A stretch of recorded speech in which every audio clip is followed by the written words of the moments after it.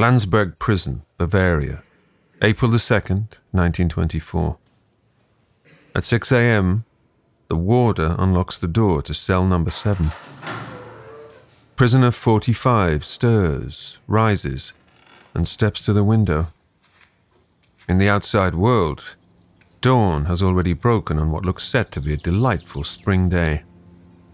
The soft sun dapples the trees. It glints on the snaking River Lech. Such a sight would seem a slap in the face to anyone serving a long stretch in jail. A reminder of what they're missing, in stark contrast to the grim life within these walls. For this inmate, this April morning has particular resonance. It marks day 1 of a 5-year sentence. Prisoner 45 attends to his ablutions. He spends an inordinate, obsessive amount of time on his oral hygiene, brushing his teeth, gargling, rinsing and repeating. As an infantryman on the Western Front, he was the victim of a poison gas attack.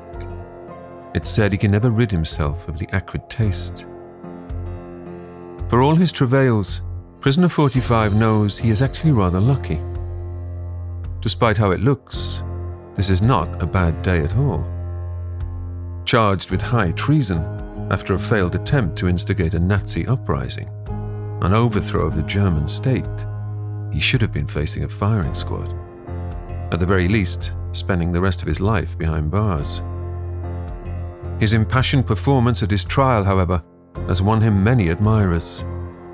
He has friends in the highest of places, including, evidently, the judiciary.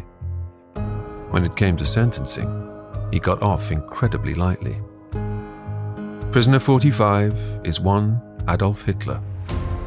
And this is Real Dictators.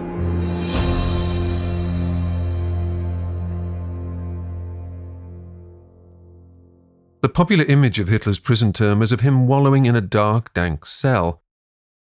But as we know already from the details of his jail, this was far from the case. Landsberg Prison, or rather Landsberg Fortress, as it is known, is an architectural gem. In the heart of the Baroque old town, nestled in a river valley, you'd be hard-pushed to find a more idyllic setting. A view Hitler can observe from his comfortable top-floor room, with its big double windows. Professor Claudia Kunz. It was a lovely fortress in a nearby Bavarian city. It was the kind of place where unruly sons of wealthy noblemen were sent when they had misbehaved in some way or other. So Hitler's jail service was actually quite pleasant. Anybody who wanted could come during visitor hours, especially his lady followers brought him cakes, cookies, and pastries. He had time to sit around with the other Nazis who were all in prison, and it was quite pleasant. Hitler makes himself at home. He decorates his room. He puts up a swastika. He hangs laurel leaves. His shelves bulge with books. In appearance, it's not that different to a student hall of residence, to an undergraduate dorm room, apart from the swastika. Indeed, Hitler will later declare that Landsberg was his university. There's even an initiation ritual in which Hitler gamely takes part, dressing up in fake robes, acting out a comedy version of the Munich Putsch, as if it weren't farcical enough already. Hitler is the big man on campus. In jail, he's treated as a celebrity. Even the guards greet him with an enthusiastic Heil Hitler. New arrivals to the prison are told to report to the Führer without delay. Professor Thomas Weber. This is almost like a hotel. He can wear his own clothes. He can have his own food being brought in particularly as he became so famous through the trial. It is people from all over Germany, including a lot of women who sent him a package full of goodies, of cakes, of other foods, of wine. I mean, Hitler gets so much stuff that he and the people with whom he is incarcerated cannot possibly even consume all this. Hitler is also surrounded by his, brothers in arms, most importantly, his personal secretary, later deputy, Rudolf Hess. There is an entire group of people, of his closest associates, who are all incarcerated together, who spend the meals together, they meet up at nighttime, they sing, they entertain themselves. of what little duties there are, Hitler is excused. He has no need to do the physical exercise drill, unless he wants to. There's a gym where they can box, wrestle, use the vaulting horse or parallel bars. Because of his dodgy shoulder, Hitler is often the referee. He prefers instead to take leisurely walks in the fortress gardens, while flunkies do his laundry, tidy his room, polish his big double windows. Sometimes, while out strolling, he can hear his pals singing party songs. Prisoners from the ordinary criminal section join in. The hills are alive with the sound of Nazi music. I should say that there's still a common misconception about why he ended up in such a comfortable setting. It is true that there was the leniency towards Hitler in terms of the length of the prison, but the setting is a result of the Bavarian Penal Code, where people convicted to high treason actually are not put into prison, but into a fortress. This really goes back to this kind of medieval idea. If some other aristocrat is trying to overthrow the king, you put him into house arrest, if you will, in some other castle. But here we have this confluence of this kind of idea that this is what you do with people who have done high treason, but then also a genuine outpouring of sympathy. For instance, the director of the prison who quite likes Adolf. Meanwhile, as in the lead-up to the trial, the flowers continue to arrive, in such quantity that they now have to allocate whole rooms for them. The prison wing has the bouquet of a florist's. Although visiting times are meant to be restricted to 6 hours a week, Hitler receives visitors for 6 hours a day, including assorted politicians and dignitaries. Rubberneckers throng outside to get a glimpse. Taking the trip to Landsberg, an hour's drive west of Munich, is like going on a pilgrimage. Devotion to Adolf Hitler feels weirdly like a cult. Maybe it is. During his time in prison, Hitler is inundated with over 300 visitors in total, plus sackfuls of fan mail, especially from those ladies, again, who, on hearing that he has a penchant for poppy seed strudel, an Austrian delicacy, deluge him with pastries. I'm historian Ruth Goodman, host of Noiser's newest podcast, The Curious History of Your Home. I've spent my life investigating the hidden history of everyday objects. The vacuum cleaner in your cupboard, sleek and compact today, but when it was invented, it was literally powered by horses and took 4 to 6 people to operate. The minty fresh toothpaste by your sink. Well, if you lived in ancient Greece, you'd be washing your teeth with ground up bones and oyster shells. Double glazed windows? We owe those to a French king's odd fascination with oranges. The Curious History of Your Home explores the extraordinary in the ordinary. Listen to The Curious History of Your Home each Tuesday, wherever you get your podcasts. From award-winning podcasters Noiser, The Curious History of Your Home.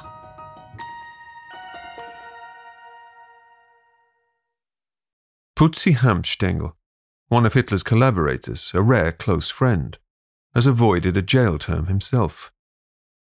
The towering, wealthy businessman visits Landsberg and is shocked by Hitler's bulging waistline. He tells him to cut out the sweets.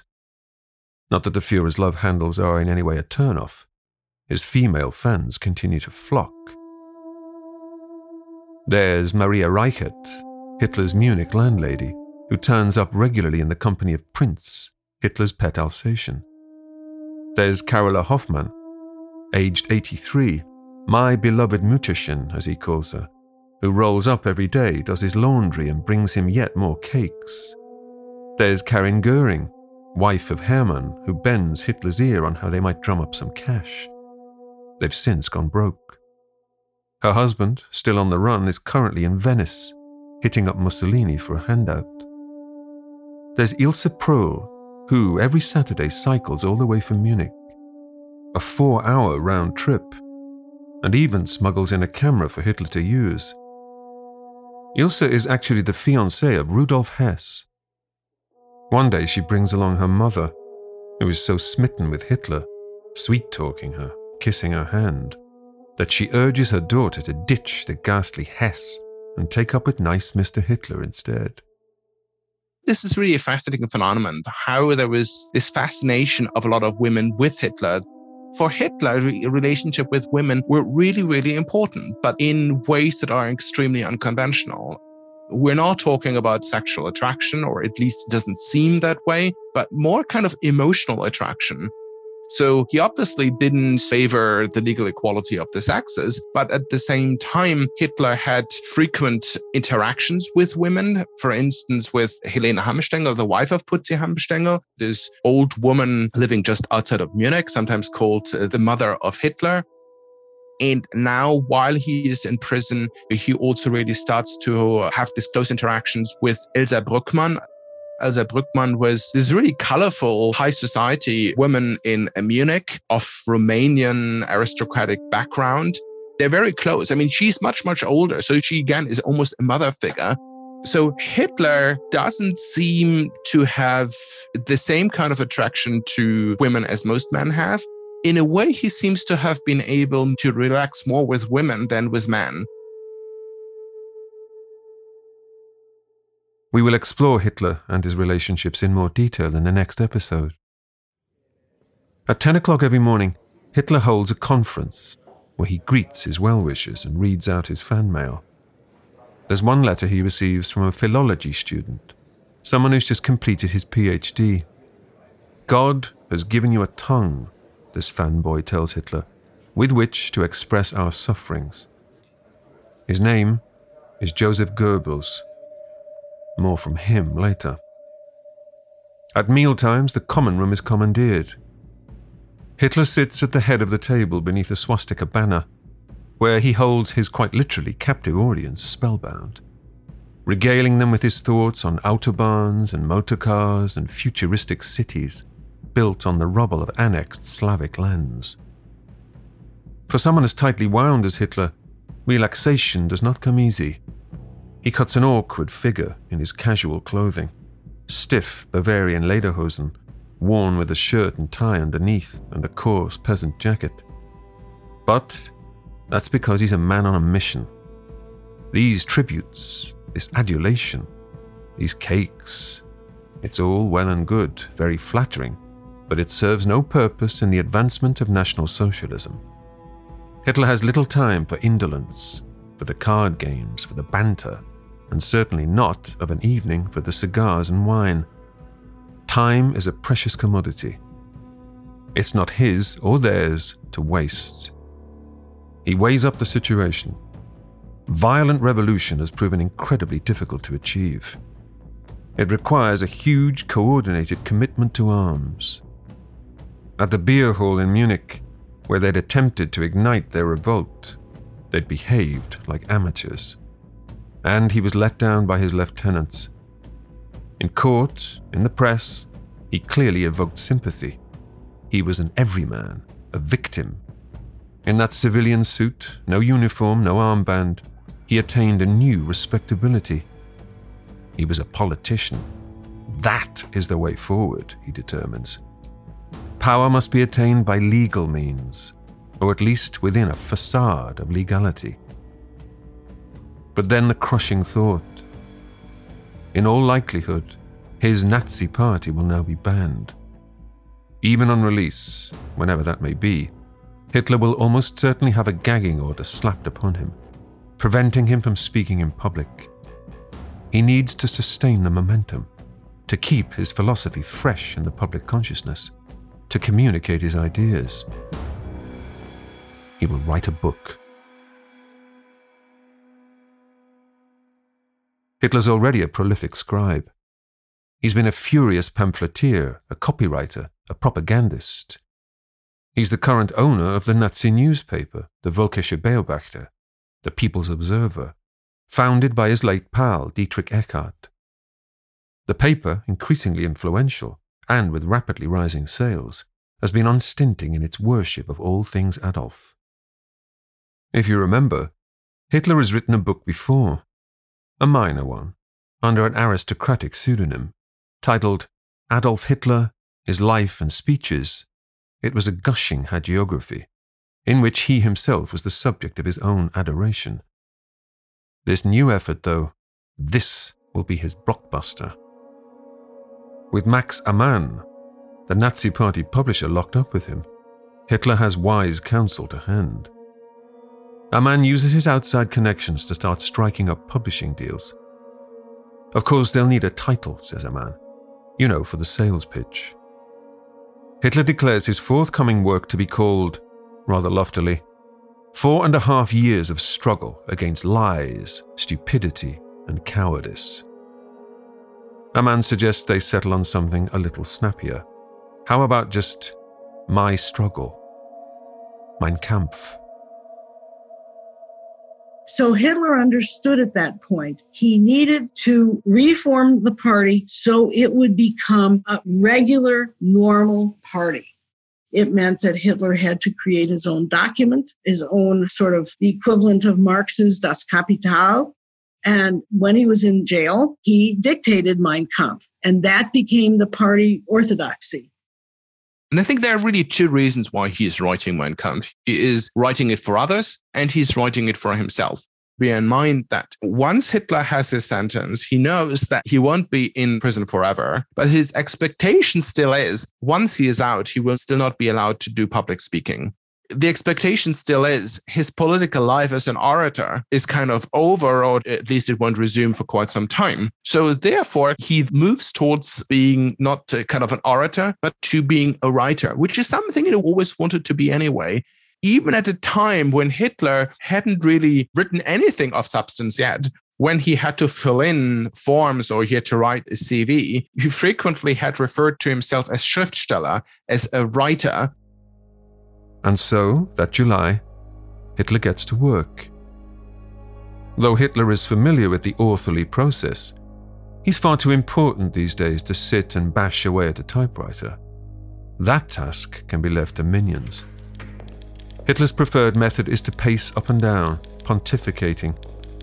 He finds a couple of willing, dutiful secretaries. First, his chief flunky, Emil Maurice, a man ironically of concealed Jewish ancestry. Then, most significantly, Rudolf Hess. A war veteran like Hitler, Hess has even obtained a university degree, a rare thing for a high-up Nazi. Though with his bulging forehead and monobrow, he doesn't always come over as the sharpest knife in the drawer. Hess has an obsession with astrology, ghosts, telepathy, and mesmerism. He sleeps with magnets dangling over his bed. His devotion to more earthly matters is, unfortunately, far less thorough. Hess sums up everything that was farcical about the beer hall putsch. Indeed, his part in the would-be revolution was scarcely believable.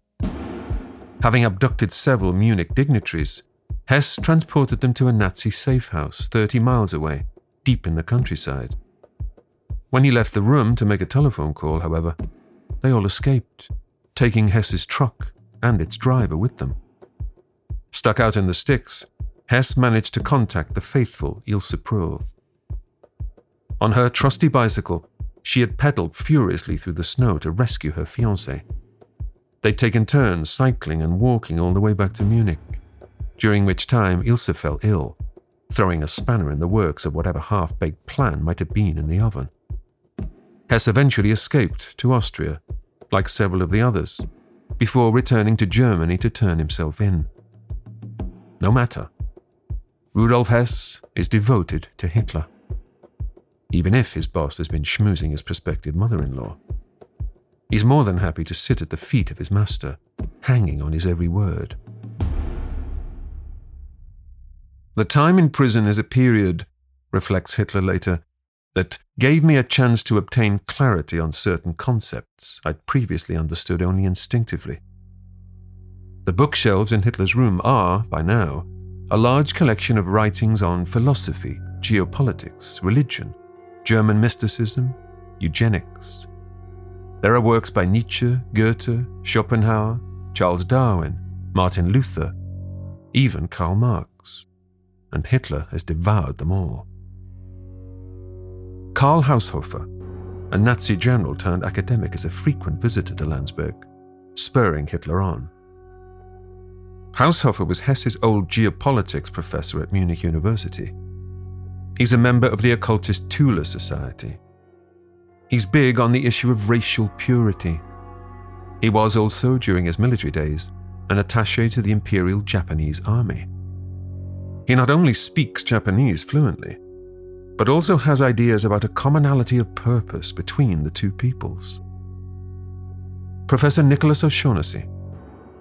Hitler had probably read more books than any leader in history.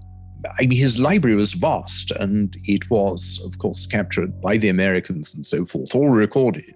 A lot of it, I think, is in the Library of Congress. Point is, though, it was reading according to a rigid ideological schemata. So the readings were not broad. They were shriveled, narrow, and mean-spirited, so that you had, obviously, texts like the great myths about Jewish people, about the international Jewish conspiracy, and everything else sourced from the far right, the protocols of the Elders of Zion, for example. But you have no breadth. You have in economics, philosophy, politics, history, or anything else. You have no breadth at all. And so we know a lot about the mind of Hitler. He could talk very brilliantly, in fact, ranging across the centuries, down the epochs, full of ideas, full of interesting insights, but also full of completely confected myths. So he speaks about Christianity. He says Jesus Christ is a very great man and the first anti-Semite, and that the religion of Christianity he founded was Judaized by Saul of Tarsus, who turned it into a branch of Judaism. And then he says that Jesus was probably the son of a Gallic Roman legionnaire who was based in Judea. And this is what he sounded like. Some of it was quite remarkably insightful and full of facts and figures and insights from history. But quite a lot of it was so loopy that you'd want a stiff brandy to kind of get over it. Hitler's writings, in some instances heavily plagiarized, are synthesized, fused with his own ideas. His thoughts flow thick and fast in a stream of consciousness babble. Poor Hess is hard-pressed to keep up, rattling away at the keys into the early hours. Hitler is quite the dictator. Hitler is a devotee of Houston Stewart Chamberlain, a British-born philosopher, now a naturalized German, and a son-in-law of Hitler's favorite composer, Wagner. Another card-carrying anti-Semite, Chamberlain supports the world ice theory, a cosmological proposition in which the planets of the solar system are but giant circling blocks of ice. Nothing is ruled out in Hitler's New World Order, which will be constructed from the Earth to the stars. The main thrust of Mein Kampf is unsurprising. There is the rage against the Treaty of Versailles and avowed retribution for its injustices. There is belief in a manifest destiny and Germany's inherent superiority as a culture. Almighty God, Hitler writes, bless our arms when the hour comes.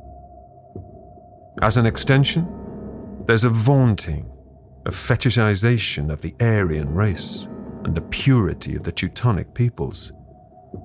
There is no room in Hitler's universe for their enemies, the Slavs, and especially the Jews, whom Hitler labels parasites, the masters of lies, cold-blooded and shameless. To his mind, they must be eradicated like tuberculosis. The Germanic people, a single organic entity, are being smothered by these subhumans, he claims. The German bloodstream infected as if by a gangrenous ulcer. Only here, in Mein Kampf, Hitler sets out for the first time how he's going to deal with these issues, to restore German greatness and smite those who might stand in his way. And these directives must come from the top. Democracy is a monstrosity born of filth and fire, he proclaims, something rather at odds with his newly professed legitimacy. If anyone later were under any misapprehension about Hitler, then they did not delve into Mein Kampf. It's virtually a manifesto, a blueprint, divesting Jews of their rights, liberating the Germans living under foreign rule, uniting them as one folk, one folk, then expanding that folk eastwards into a God-given living space. He deploys a phrase of Haushofer's here, Lebensraum. This new Reich will, quote, spring from the tears of war. There will come inevitable conflict with the Soviet Union, as well as revenge in the West against the implacable enemy, France. Hitler is conciliatory towards Great Britain and its empire, hoping for peaceful coexistence. But he's not so coy about the next steps, ripping up Versailles, reversing disarmament, rebuilding Germany's military forces. There are peculiar meditations thrown in for good measure on puberty, copulation, syphilis, perversion, more syphilis, decadent art, bad fashion, syphilis again. But it's all there, in black and white, a hygienic universe of rulers and ruled, of masters and slaves. As passages are read out daily to his eager entourage, there are rounds of spontaneous applause and nods of approval at these evident pearls of wisdom. There are even musings on the cultivation of flowers. In his dying days, his old pal Dietrich Eckart had voiced concerns about Hitler's mounting delusions of grandeur, his messiah complex. Lord knows what he'd have thought now. Max Amann, meanwhile, winces. He's been cutting deals in the publishing business based on a rip-roaring rags-to-riches tale, triumph over tragedy, one man's attempt to seize power in Munich, of the trial. But this... warnings of Aryan damsels being molested by, quote, satanically glaring Jewish youths? Even in 1920s Germany, this is still pretty niche material.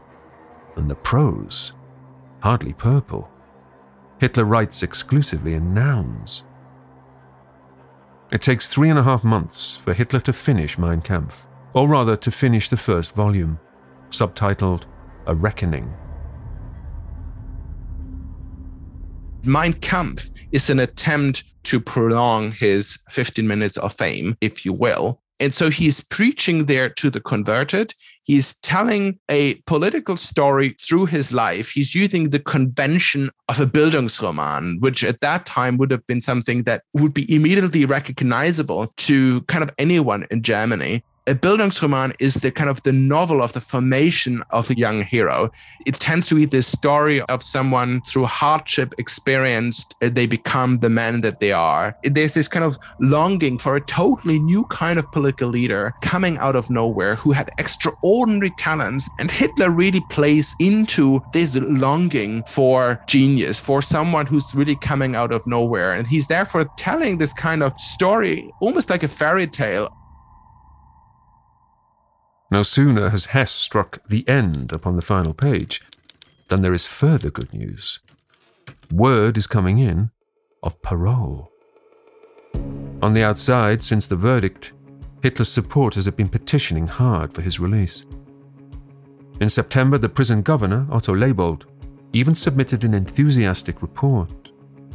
Hitler shows himself to be a man of order, of discipline, not only with regard to his own person, but also to his fellow internees.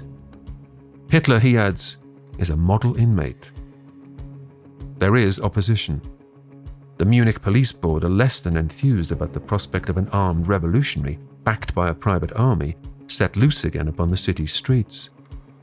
A free Hitler would, in their opinion, constitute a constant danger for the internal and external security of the state. On October the 6th, the Bavarian Supreme Court initially rejects the request to release Hitler.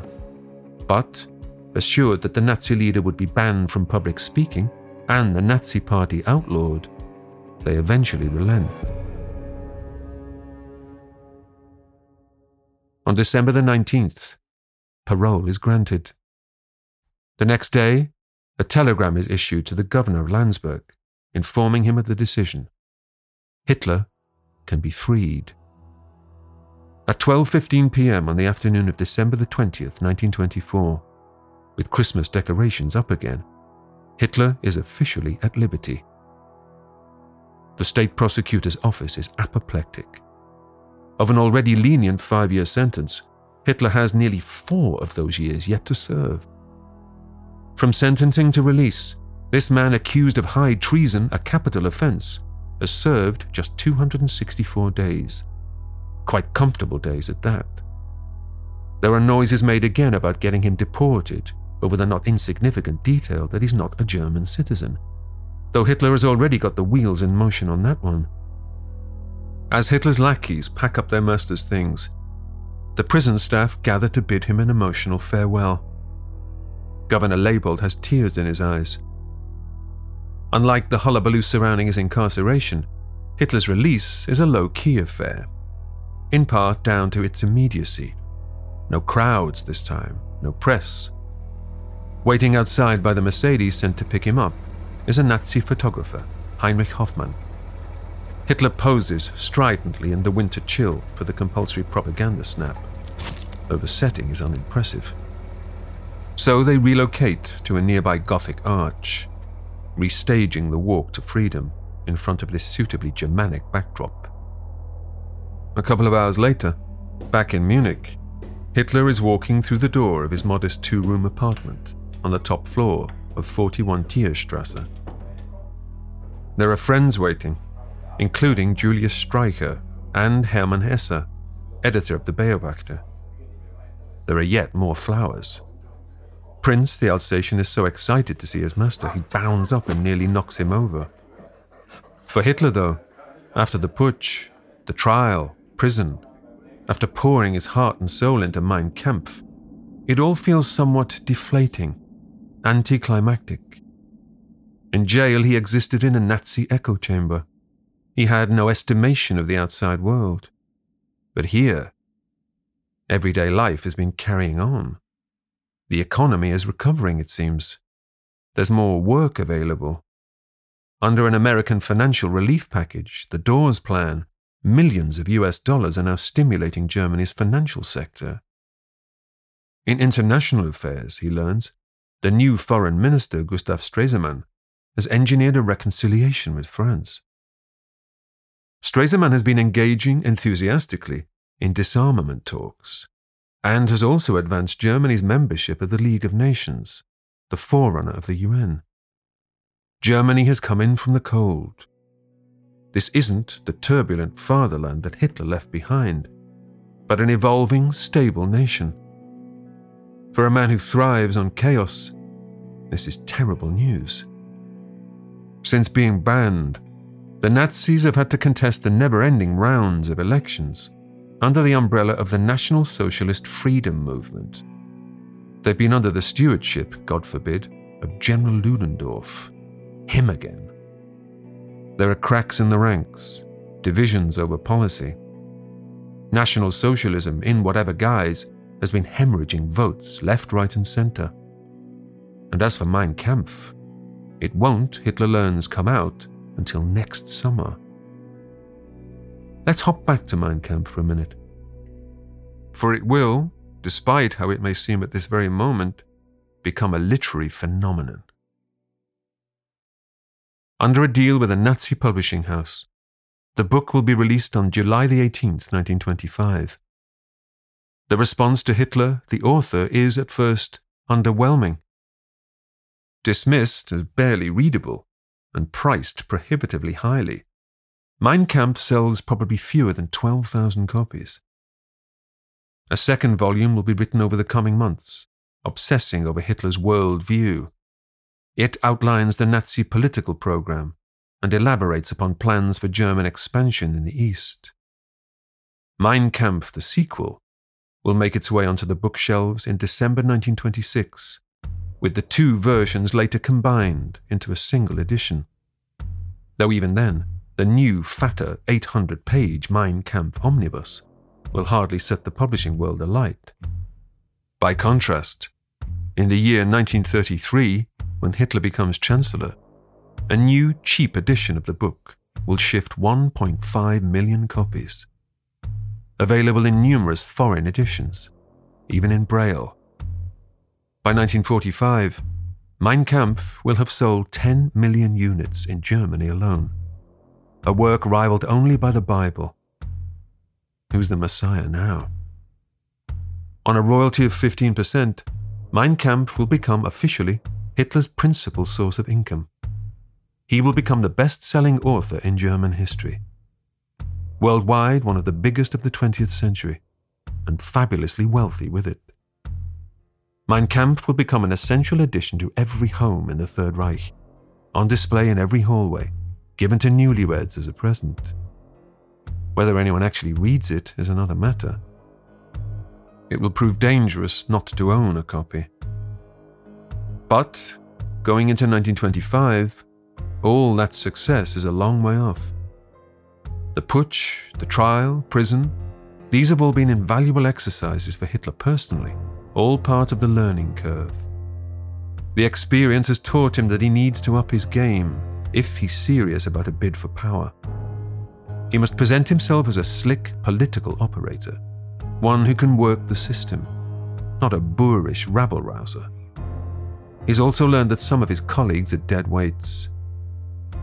There is no doubt, too, that when the spotlight is on him, Hitler the martyr, Hitler the savior, he has what it takes to be a national and international player, one who can command not just an audience, but a fanatical devotion, one who has sympathizers in the highest corridors of power. He's no longer the mere drummer, as he once styled himself, the one just keeping the beat, but he may well have had his moment in the sun.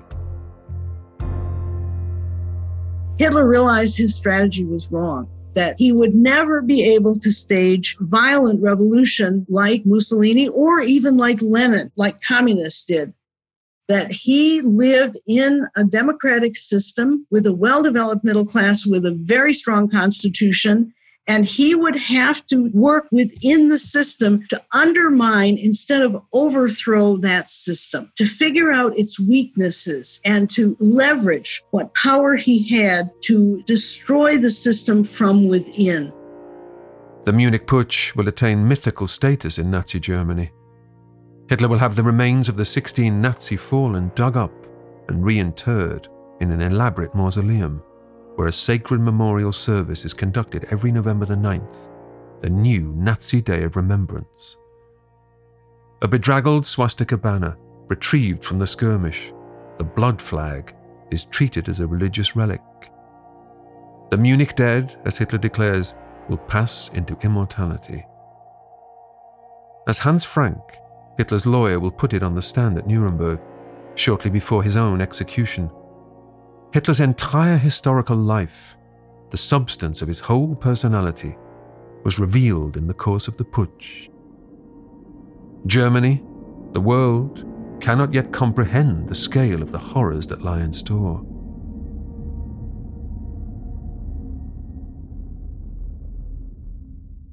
Hitler spends Christmas Eve with the Hanfstaengls at their swish Munich city residence. They have a new baby, a daughter, Hertha, whom Hitler delights in cradling while Putzi plays the piano. Crazy little Egon, now 4, tears around the place, working himself up into a Christmas frenzy, thrilled to have his Uncle Dolph back on the scene.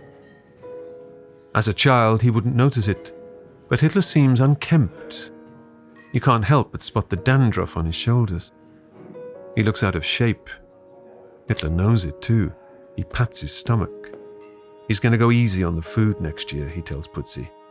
In fact, he's going to bin meat altogether, become a vegetarian. And as for the booze, he was never much of a drinker. He'll kick that too. In a quiet moment later, kids asleep, Putzi in another room, Hitler and Helena sit alone on the sofa. He drops to his knees and lays his head on her lap.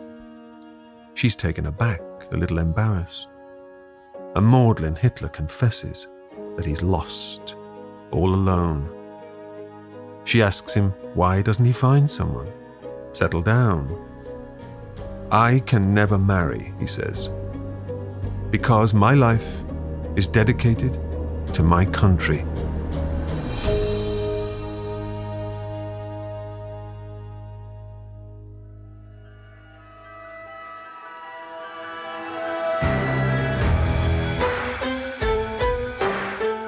In the next episode of Real Dictators, Adolf Hitler, now at liberty, finds himself and his Nazi party barred from political life. Retreating to the Bavarian Alps, he seeks solace, a new home, and a female companion.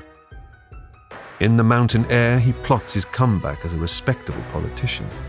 And when the Wall Street crash prompts the Weimar Republic's economic collapse, Hitler will seize his opportunity. That's next time on Real Dictators.